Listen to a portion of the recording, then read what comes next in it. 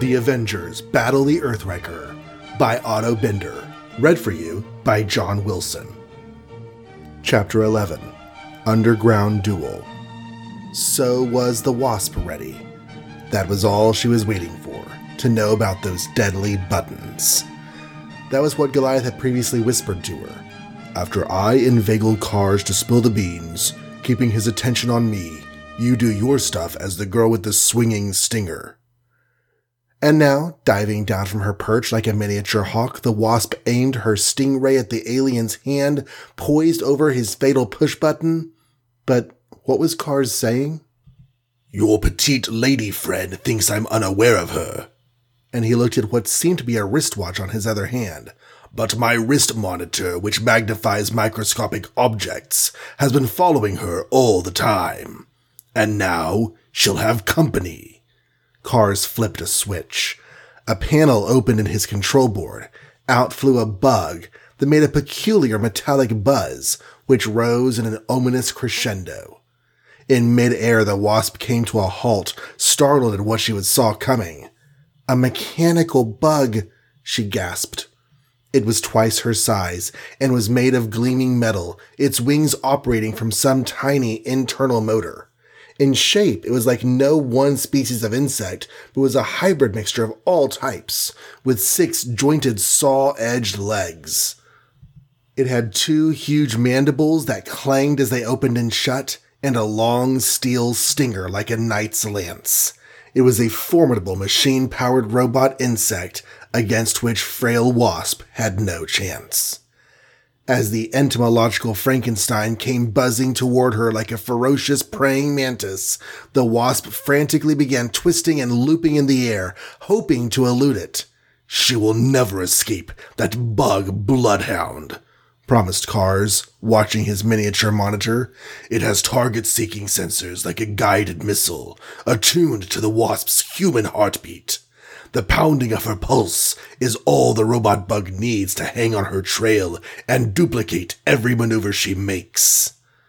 And now, a deadly dogfight between 2 pseudo-insects took place. No matter which way the Wasp darted, the miniature metallic monster followed relentlessly. When she tried a straightaway flight at top speed, the robot bug quickly began putting on steam and overtaking her. An idea struck her. She flew toward the cave wall and darted into a crack in the stone. "It's too narrow for him to squeeze in," she breathed thankfully. But outside the crack, the tiny tin terror began extending a steel spring proboscis further and further. At its end were barbs, and Kars's jeering voice drifted to the Wasp's ears as he watched all this on his wrist monitor. "Those barbs are poison, ma chérie. One touch, and you shrivel into a miniature mummy." Wasp was forced to slip aside before the barbed nemesis could reach her, then work her way out of the crack. But now she was in the open again, at the mercy of the pursuing robot insect. Was there no escape for her? "Coward!" said Kars mockingly to Goliath, who stood helplessly. "Why don't you aid your girlfriend? Surely a great giant like you could defeat a mere mechanical bug."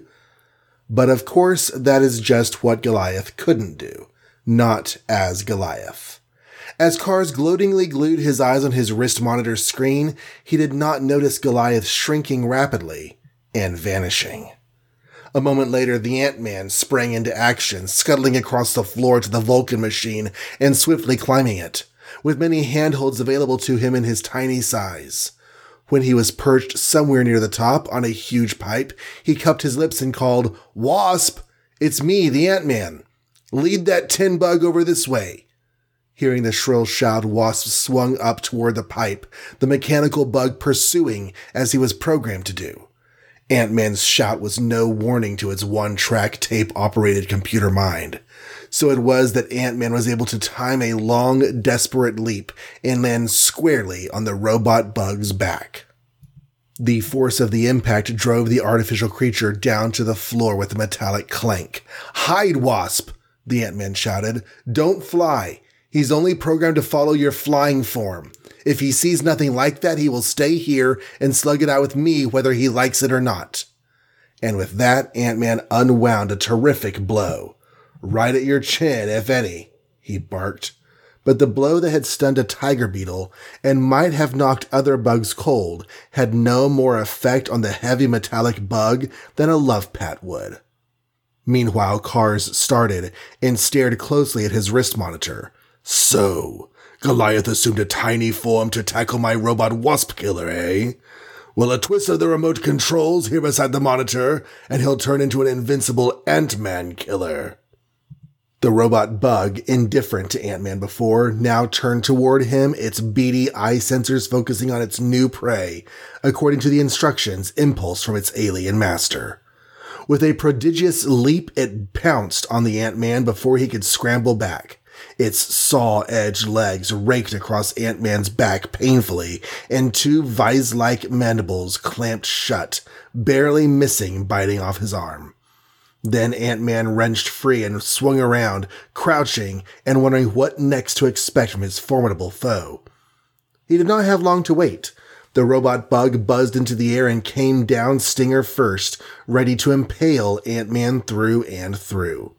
With trigger touch reflexes inherent to his size, Ant-Man sprang back, but now, as he tried to run for hiding, the buzzing mechanical creature darted down time after time with its stinger. And if you try changing back to your Goliath size, warned Cars, I'll sick the killer bug back on the wasp. He hardly needed to add that if the wasp took on human size, Cars could instantly seize the helpless girl. It was a deadly trap, no matter how Ant-Man looked at it. He kept running from the flying robot bug and its steel stinger before Ant-Man stretched the barren floor that to him was a mile long. Panting, he found it harder each time to avoid that aerial rapier, for his muscles were tiring.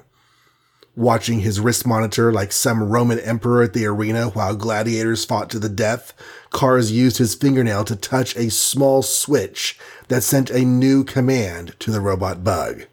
The coup de grace, spoke Cars aloud. Here it comes, Ant-Man. Don't forget my mechanical flyer is really an attack plane in miniaturized bug-like form. So... And now, to Ant-Man's horror, a flap opened in the side of the flying robot, and a snout poked out. A miniature machine gun began spraying tiny bullets at Ant-Man, kicking up dust at his heels. But Ant-Man's hair, sensitive to subtle vibrations and forces like an insect's antennae, an attribute that automatically came with his bug size, detected something nearby. He swung that way toward a bluish stone lying on the cave floor. The bullet-spewing bug now slowed down to set its sights carefully for the killing salvo, but suddenly the robot was yanked through the air by another force and was tumbling out of control. Cars stared at his tiny monitor. Caramba! What happened? Why doesn't it respond to my controls? Because, shouted the tiny Ant-Man, watching the killer bug sailing at mounting speed, that blue stone I ran toward is a lodestone, a natural magnet, and your mechanical bug, of course, has a steel body. Drawn inexorably to the lodestone, the robot bug crashed into it at high speed and burst apart into wires, wheels, and metallic debris.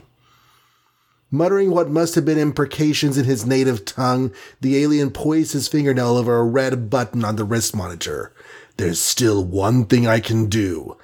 I can press the destruction button. Though the robot bug has already burst apart, within its head is a charge of radioisotopic explosive, enough to blow you to eternity, Ant-Man. No, no, cried the Wasp, but she was waiting for this. If Cars made the wrong move. Like a tiny dive bomber, she zoomed down at his hand, aiming her sting beam. She jabbed deep into his flesh. But nothing happened. Momentarily diverted, Cars saw the buzzing wasp and grinned ghoulishly. Why didn't I yell in pain, my dear? Can you guess? You're an android, gasped the girl in realization. She couldn't sting this insensitive carbon copy of Cars and produce pain. But there was something else she could do. The wasp's next dive aimed her sting beam at the android's wrist monitor. All the drilling power struck home, shattering the screen to bits and scattering micro-miniature components underneath. "My robot bug's remote controls! Wrecked!" cried Cars. "Right," sang back the Wasp. "You can't set off the destruction button now. Ant-Man is safe." Cars the android, himself guided by remote controls and a monitor into which the real Cars was staring elsewhere on Earth, seized an ordinary fly swatter from a hook on the wall. "I'll swat you myself." Swinging the swatter, Cars suddenly turned and stopped abruptly, seeing the giant man towering before him.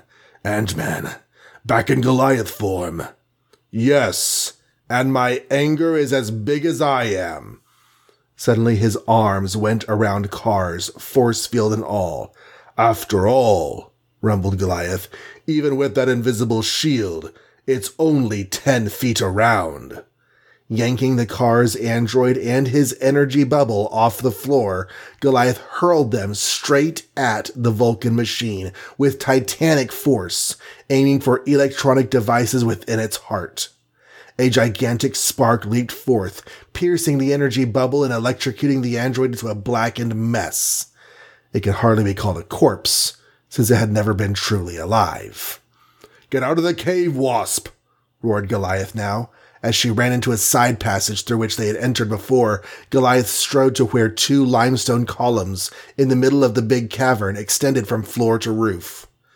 By some freak of geological processes, through eons of time, 2 giant stalagmites from the floor and 2 stalactites from the ceiling had met and merged. Crooking an elbow around each of these natural pillars, Goliath strained mightily, knotting every muscle in his massive body. Stone creaked and groaned. Suddenly, like a cannon shot, both limestone pillars snapped. A ceiling weakened by ages of seeping waters now began to collapse, as Goliath had surmised would happen. With a resounding roar louder than 100 thunderclaps, the entire cavern collapsed inward. Untold tons of rock crashing down on the Vulcan machine, flattening it into a hissing, smoking ruin. Nothing man-made or alien-made could withstand that crushing force, nor anything alive. "Wasp," Cars spoke calmly, at his unknown retreat far away, tuning his monitor screen to her. "Goliath didn't accomplish anything.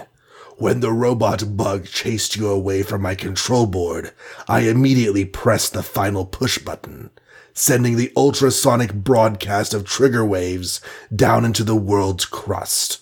Such sonic vibrations, as you know, follow rock strata everywhere. Thus the destruction of my Vulcan machine now was a futile gesture."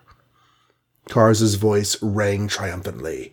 "In 9 days, along with Earth Dooms 1 and 2, volcanic catastrophe number 3 will also happen right on schedule."